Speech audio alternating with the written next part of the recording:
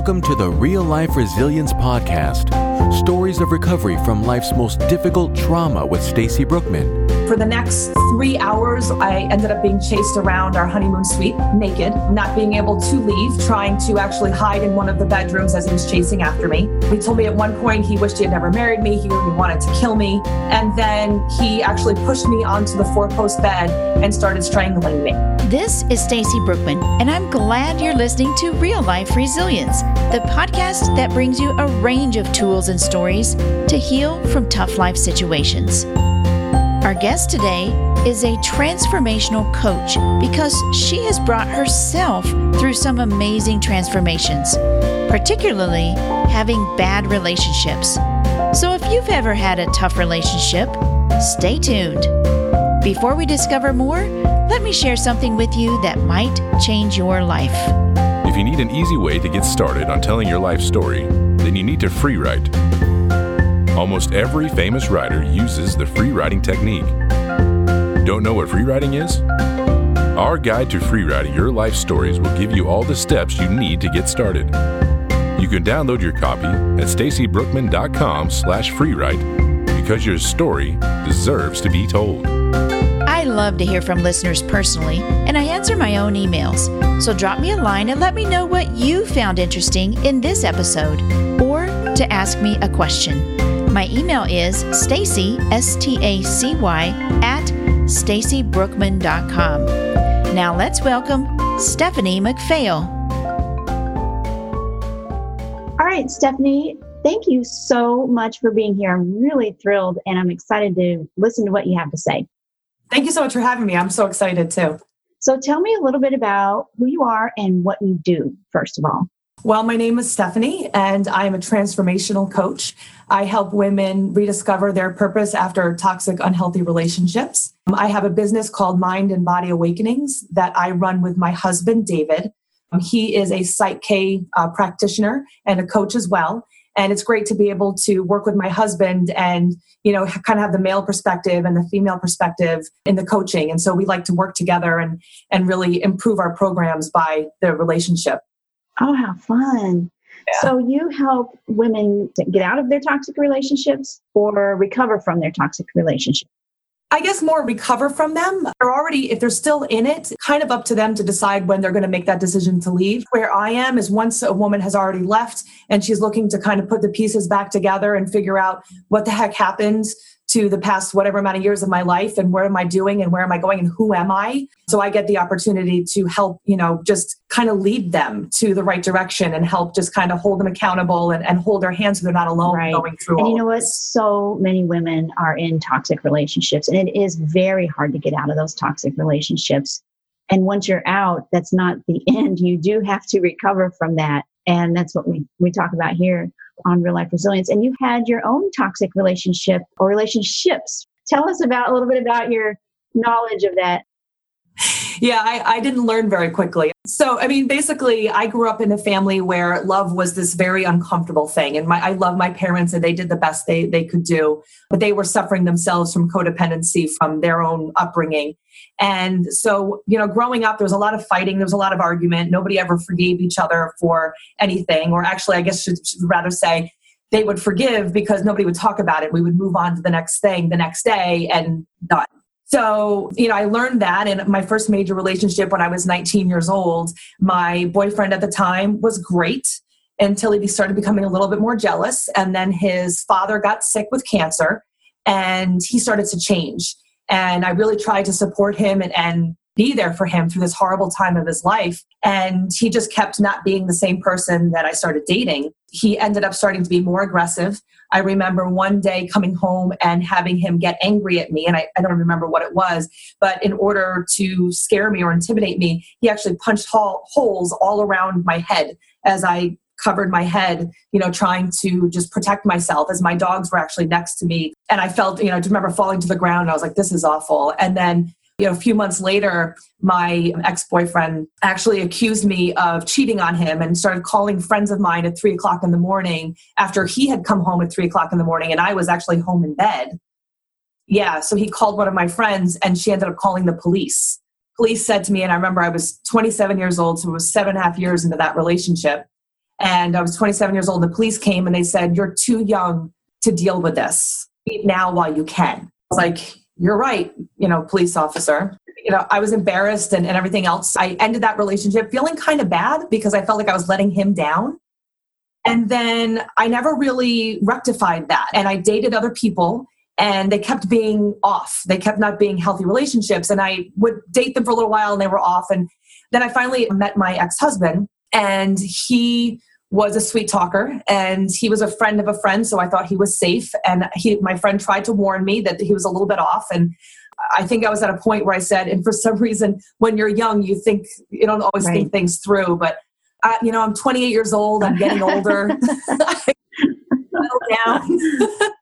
So I tried to overlook some of the issues that he had. And one of the issues was having a temper.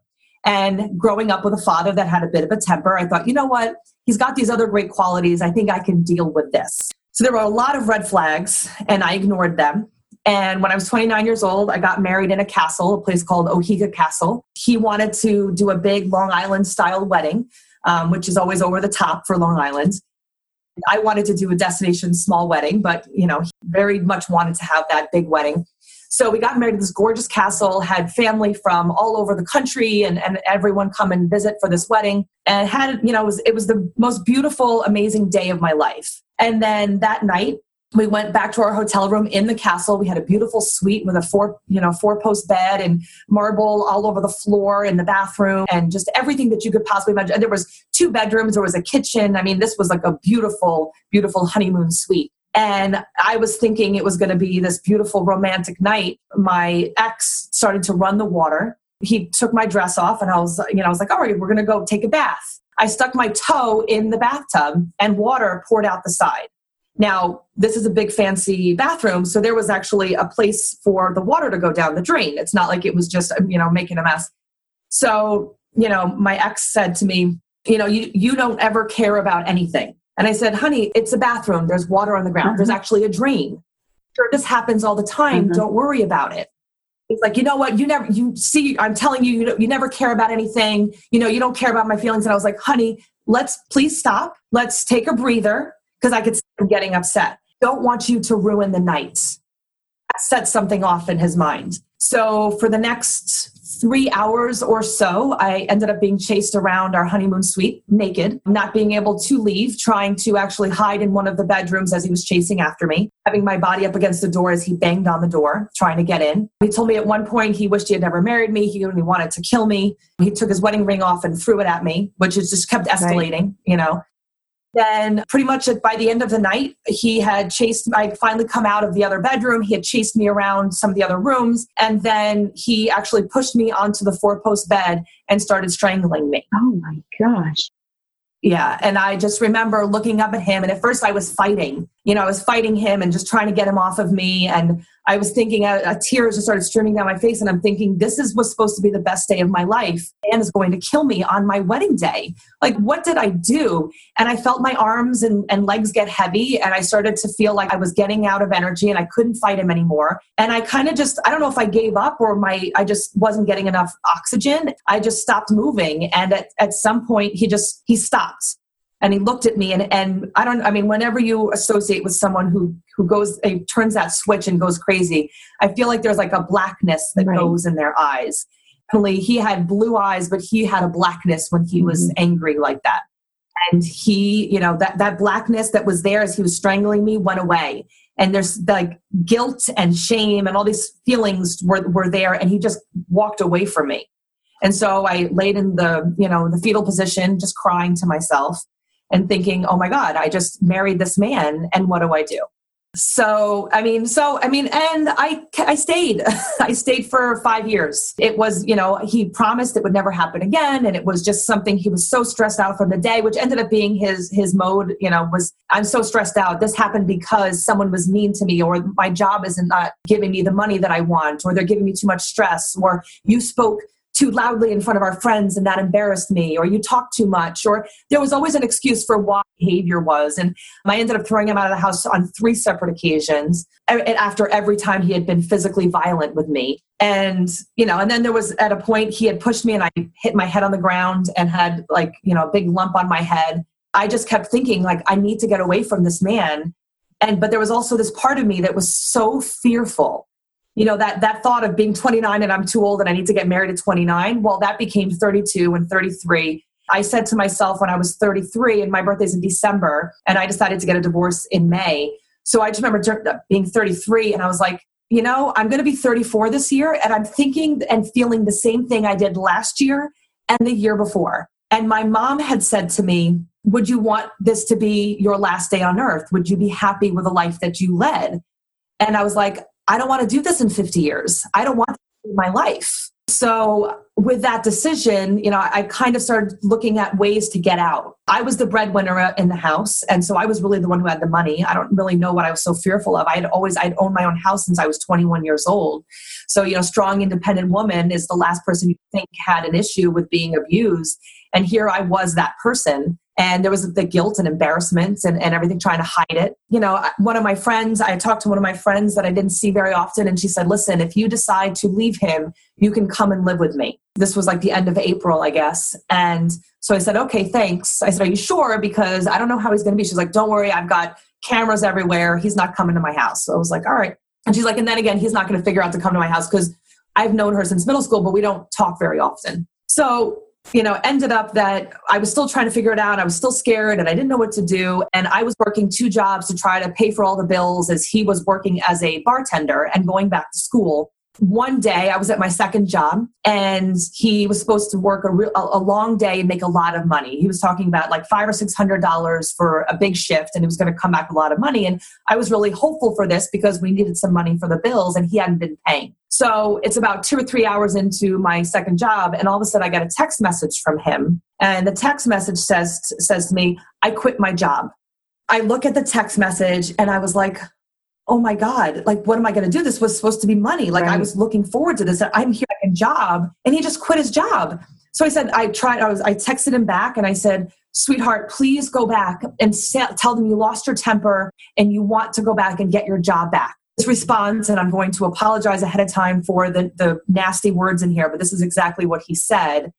Just like typical cunt bitch Stephanie to not support her husband. And I looked at that and I said, what the hell am I doing? I don't need to do this anymore. And that was the decision. And the next person I called or texted, actually, because I was in a place where it was quiet, and I texted a friend and I said, is the possibility still open for me to come and stay at your place? And she was like, absolutely. And I said, I'm coming in on Monday. Started the proceedings. And I have to admit that it wasn't that it got easier from there, because he basically, any new guy I dated, he would call them and tell them that I had a disease or that I was a cheater, or he'd find out who they were. He would go to places we were and show up and cause a scene. Really had to get to a point that said, you know what? I don't even care. I mean, he would try to threaten my job. He would try to threaten, everything. And I really got to a point, I said, you know what? If people believe what he says about me, then that's going to be what it is. And I just can't keep living with him controlling me the way he is. Was he a sociopath, a narcissist? The label to it at all? Yeah, a friend of mine is a psychiatrist. She's pretty sure at the very least he has borderline personality disorder, but she's also, she said she's like the sociopath and narcissistic personality disorder. All of those kind of fit the bill of his personality, because he could just, and I would say when we first started dating, he was a good salesman because he knew how to say the right thing in front of the right people. Or just in the right tone so that I would hear it and other people wouldn't, or enough of those things that I would feel badly and quiet down and other people wouldn't notice that he had said something or done something inappropriate, realistically. Those people fly under the radar, and our situations are so similar. And that's why I'm having you on this podcast, because there are a lot of other very confident, professional, successful women who fall into this trap. And so what have you done to kind of think back through to say, okay, how was I accepting of this behavior? Because that's essentially what it boils down to with myself as well. I accepted that behavior and I didn't stand up for myself. I didn't say, no, that's not right. For some reason, I felt like I was, gagged or something, and I couldn't say that sort of thing. And I think you felt the same thing. So tell me about that. I think it was a few things. I think that it was, I didn't know what love could feel like. I didn't know that it was not supposed to be uncomfortable. And that was one of the things. I'm actually writing a book called Being Loved Shouldn't Hurt. And it took me till I was about 35 years old to understand and feel in my body that concept. Because to me, love meant anxiety.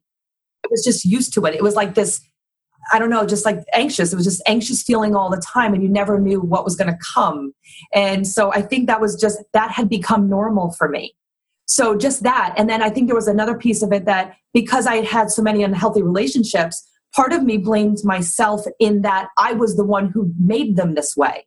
My fault that they're behaving this way. What can I do to make it better? So, a lot of the times in the marriage, I was trying really hard to say, okay, if I walk a little bit more on eggshells, if I am quieter in public, if I don't say things that annoy him, it's going to make it better. So there was a lot of that. And then without realizing it, I was obviously codependent. I'm definitely an empath, and I love caring for other people. But it was, instead of caring about me, I cared more about him. And he didn't respect that, which is a weird kind of twist to it. He knew that he was treating me badly, and he didn't respect me for staying around, even though he didn't want me to leave. He also didn't respect me for staying with someone who was treated that badly. So once you left and you made that break, and that's not the end of, hey, I'm going to live happily ever after, right? Yeah. There's a lot of work after that, but it's great, great healing work. Yeah. Tell me about that part of your life where you recovered and steps you took. Well, the recovery was actually a very bumpy road. I decided to leave. I stayed with a friend of mine for about 4 months. And then I had some legal issues. My grandmother passed away. I got a blood clot. I had started dating a guy and he disappeared. So I got ghosted. It was just one thing after the other. And when the guy ghosted me that's when I fell into a depression. And I just, for months, I couldn't breathe. I couldn't eat. I was finally, all those years of everything that I was trying to not deal with came into my soul. And I couldn't shake this horrible feeling of real depression. I was having a hard time concentrating and really doing any of my normal activities. I couldn't find joy. And it was just, I would literally go to work, come home, get into my pajamas and lay in bed. And anyone that's known me, even in the worst times, I always was a positive person. So anyone that had known me for any period of time said, I've never seen you like this. And it's killing us to see you, and there's nothing we can do. And I'd feel like I couldn't breathe, like there was something sitting on my chest. And so it was a few months' time, concentrated time. It was literally every 3 weeks, something really bad happened for 3 or 4 months. Yeah. And so finally it was like the end of December or November, December, all these horrible things were happening. And then the new year happened and I got pink eye. And I was like, oh, just add that to the list because it's been 3 weeks. I might as well have something else horrible. And then 3 days later, I sprained my ankle, which is weird because you wouldn't think that was a defining moment, but it actually was. I was in the emergency room, and who did they call automatically but my ex-husband, because he was still on my list at the nurse's office or whatever. And he was actually not a bad person. He was okay that he was there, which is strange too. But so I remember sitting and looking at in the emergency room, looking at my ankle, just hugely swollen, and I started laughing. And my ex-husband was staring at me, and he's like, why are you laughing? And I was like, I started laughing, and then tears started coming out of my eyes. And I looked up and I was like, I get it. I get it. I am the one who needs to make the changes. There had been this piece of me that wanted somebody else to come and fix it. I wanted somebody else, the knight in shining armor, to come and swoosh me off my feet and make everything better. And for some reason, that ankle was swollen and being in the emergency room, and, it just came to me. And I said, you know what? I am my own knight in shining armor. I do not need to wait for anyone else. I actually went home and I was reading a book called The Celestine Prophecy. And I don't know if you ever read it. It's a really good book. So there's 3 different books. And literally, I turned the page and the character in the book sprained his ankle. Literally, yeah. It was not even like a few pages. Like I turned the page, and the very next page that I was reading, he sprained his ankle. And it was basically about like not paying attention to the world around him and not feeling like he's really a part of and whatever. And I was like, oh my God, there's another sign from the universe, from the world around me, just showing me what I need to do. And that was, it was at that point became such a turning point because I started to say, you know what, I'm going to now look for things that make me happy. And I started really following my heart. And if something started to not feel good, I walked away from it. And so I was doing some intense therapy. I was going to concerts with friends. I was rediscovering who my real friendships were and really just finding out who I was after, years, because I'd never really spent a lot of time by myself since I was 19 years old. So here I was 35, 36 years old, and I was for the first time by myself as a grown woman. So, it was a lot of just following my bliss. And that's one of the things that, when I work with my coaching clients is that follow that. There is a reason why your gut tells you that things are bad and things are good, because all of those other relationships, my gut was telling me it was wrong. Mind was saying, well, but you're being too picky, or, it's your fault and you need to do this. And there was all these other excuses and guilt and everything else. And once I really let those go, it started to really change my life. And it was almost like the colors were more bright and the world was just such a happier, more wonderful place. I created my business, because I said, I want to help other people, because I didn't even realize how much better it could be until I was on the other side. And I was like, I want everyone to be here. Like, how great would it be if everybody could really live their best self? And so I kind of started doing that, and, not to go on, but I was dating. I started dating. I'd never dated as an adult, so I didn't know how to do that. And I was dating around and kind of just saying to the guys I would date, I'm really not looking for a relationship, I don't think, because in my mind, every relationship was going to end up in something terrible. So I really loved the freedom and the joy that I had. And so dating was kind of like for fun, but I wasn't looking for a relationship realistically until I met a really great guy online. And we met, he lived about an hour and a half away, and we started dating, and he would come to visit. And I was like, I kept saying in my head, I'm going to break up with him because he seems so good. And he's everything on my list. And I was like, but maybe something bad's going to happen. That was subconscious. I didn't really believe it. I didn't really understand it at the time. He said, you know what? I understand, and I want to be with you. And if you don't want to be with me, then tell me. But I will wait for you to make your decision on whatever it is you want. And the not being pushy and the being supportive. And I was still dating other people. And he said, I'm not going to date other people, but you do what you need to do. He was not forcing, and we really became friends because I could be myself and I saw who he was. And he wasn't someone that was going to try to control me or put me down or make me feel bad. He really loved me enough that he really loved me. He wanted me to be happy, whether it was with him or not. And that was, for that moment, that was like, okay, I think that this is a good guy. So I just started dating him exclusively. And long story short, we are now married for almost 3 years and have a beautiful 2-year-old son. And, everything is wonderful. That is amazing. And I can attest, you mentioned the joy and the colors seemed brighter when you started, following your bliss. And I can attest to when you're comfortable with yourself. I was just happy after all of this and getting through a bunch of junk, that when I became happy being myself with myself, I didn't need anybody else to be myself. Mm-hmm. You're right. The colors, the joy that you can find. I was content to be by myself the rest of my life. And very happy with it. Ecstatic. Like I could do whatever I want. I could go to movies if I want. I could go to, freedom is so amazing and alluring. And so there is freedom on the other side once you make that decision. And, it's possible. It's definitely. It is. And it makes me tear up at times because I think, had I not made that decision to leave, I cry about it every time, because had I not made that decision, I wouldn't live and experience this.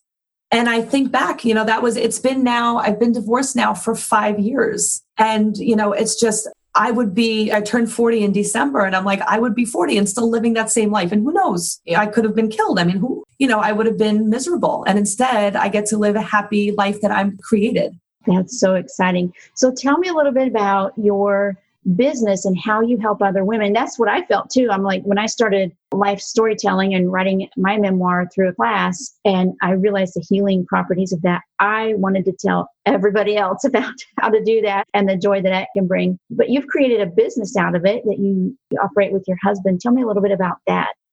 So the name of our business is Mind and Body Awakenings. And it was basically, that name came to me immediately after I decided to start the business because of I felt for me, it was not just my mind, but it was my body that awakens. I felt more awake than I had ever felt probably in my whole life. And so, it really is a holistic effect. So, trying to focus on your healing through exercise and nutrition. And my big thing is, I follow a more, I can't say vegan diet, but I'll say plant-based diet because I don't always follow it, but a more plant-based diet. And really, because that gives me the energy and stamina to do everything that I do. But, those things along with, I am a Reiki 2 level practitioner. I'm very good at being an empath. And, it can be a good thing and a bad thing when you're an empath. So good to be able to read people's energy. And now that I'm in a healthy place, I can do that in a healthier way, because I think that when I was married, I wanted to help and fix someone who didn't want to be helped and fixed. I think now I'm able to come from a place where I can sense energy and I can sense, how where they're really coming from and whether, their positive energy and all of that. And I can see their possibilities. And I think what's really great about what I get to do is that I kind of help remind them in a way that's not hurtful or negative, but remind them their why. They tell me what they're actually looking for, and then I help support them and remind them by pointing out some of the things where they might be sabotaging themselves, or they might not be following what they say they're going to do, and they're not actually following through on it. And so, I have one-on-one coaching clients, and actually right now I have a 6-week online coaching group that is going to be every single day. So like intensive. You're going to get more in those 6 weeks that you would get probably in months of other coaching, with videos and activities. So my background is also education. So I have a double master's in health and education and also a background in crisis counseling. So I have all of that to add to the plate. So it's going to be a really intense 6 weeks for people that are really ready to make changes now. Wow, that is exciting, because there are some people who don't know how, like you discovered it kind of naturally and I discovered it kind of naturally, but there are those people who would really benefit from having somebody come alongside them and help walk them through that and into their own joy and a joy-filled life. Mm-hmm. And I think it's really the support. I think there was moments I felt so alone and just like nobody understood, and there was nobody there for me. And I think if I could have had someone to because your friends are your friends and they want to help, but they don't really understand. It's kind of like holding someone's hand and saying, I'm not walking in front of you, I'm not walking behind you, I'm just going to hold your hand and be there with you as you go through this journey. Right. So where can people find out more about this coaching and yourself? Well, they can go to www.mindandbodyawakenings.com. But they can also follow us on Facebook at mindandbodyawakenings.com. Instagram is Maba Awakenings. But, Facebook is definitely the place to find us, and send us an email if you're interested in finding out any more information. Specifically for you guys, we are giving a good percentage break off of the 6-week coaching, and we're throwing in an extra where there's going to be a free session with my husband that, again, the Psyche, which a lot of people don't know what it is, but it's basically just a subconscious mind change. I really felt like I wasn't good enough, or I wasn't going to be able to get, to find a healthy relationship. He is really great at crafting a new subconscious belief that actually replaces the old one, so that instead of saying I'm not good enough, you might have something more positive like I deserve a healthy, happy relationship. And then instead of going to that negative place, you kind of automatically go. So that really kicks it up a notch with our clients. I noticed that's a really major change there. Right. Well, I am so thrilled that you have gotten to this point and that you're helping others with that as well. So I appreciate all that you're doing. Thank you so much. And thank you for having me on. It was really great chatting with you and another survivor. And to everybody out there, you're way stronger than you realize. There's always hope, and you really can create the life that you want. Absolutely. Thank you so much, Stephanie. Thank you.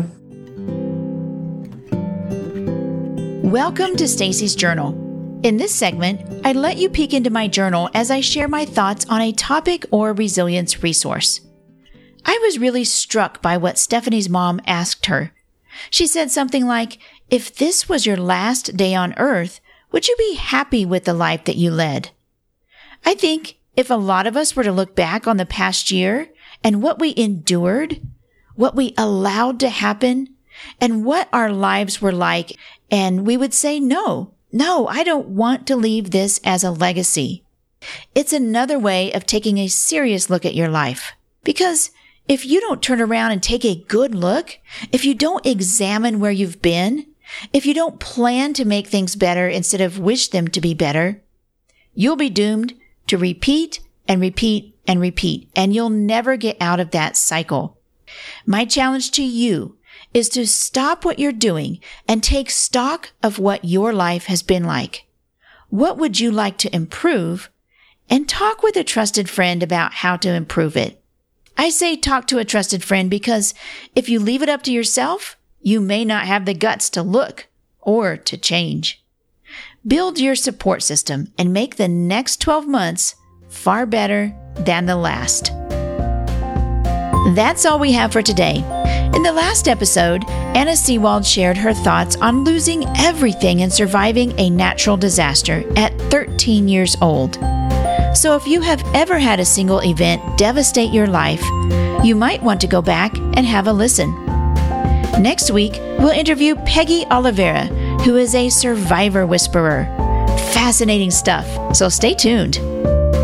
I love interacting with our listeners on social media. We're on Pinterest, Facebook, YouTube, and just about anywhere you can hold a great virtual conversation. Before you go, don't forget to go download the Guide to Free Writing Your Life Stories. It provides step-by-step direction to get those stories out of your head and into a story. Download that for free at stacybrookman.com/freewrite.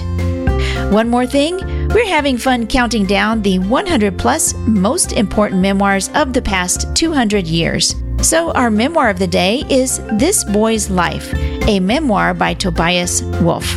This unforgettable memoir introduces us to the young Wolff, by turns tough and vulnerable, crafty and bumbling, and ultimately winning, as he fights for identity and self-respect against the unrelenting hostility of a stepfather. His various schemes, running away to Alaska, forging checks, and stealing cars, lead him to an act of outrageous self-invention that releases him into a new world of possibility. Check out This Boy's Life, a memoir, and all the memoirs on this list at stacybrookman.com/100memoirs. And always remember that life is a story, and it's never too late to start telling yours.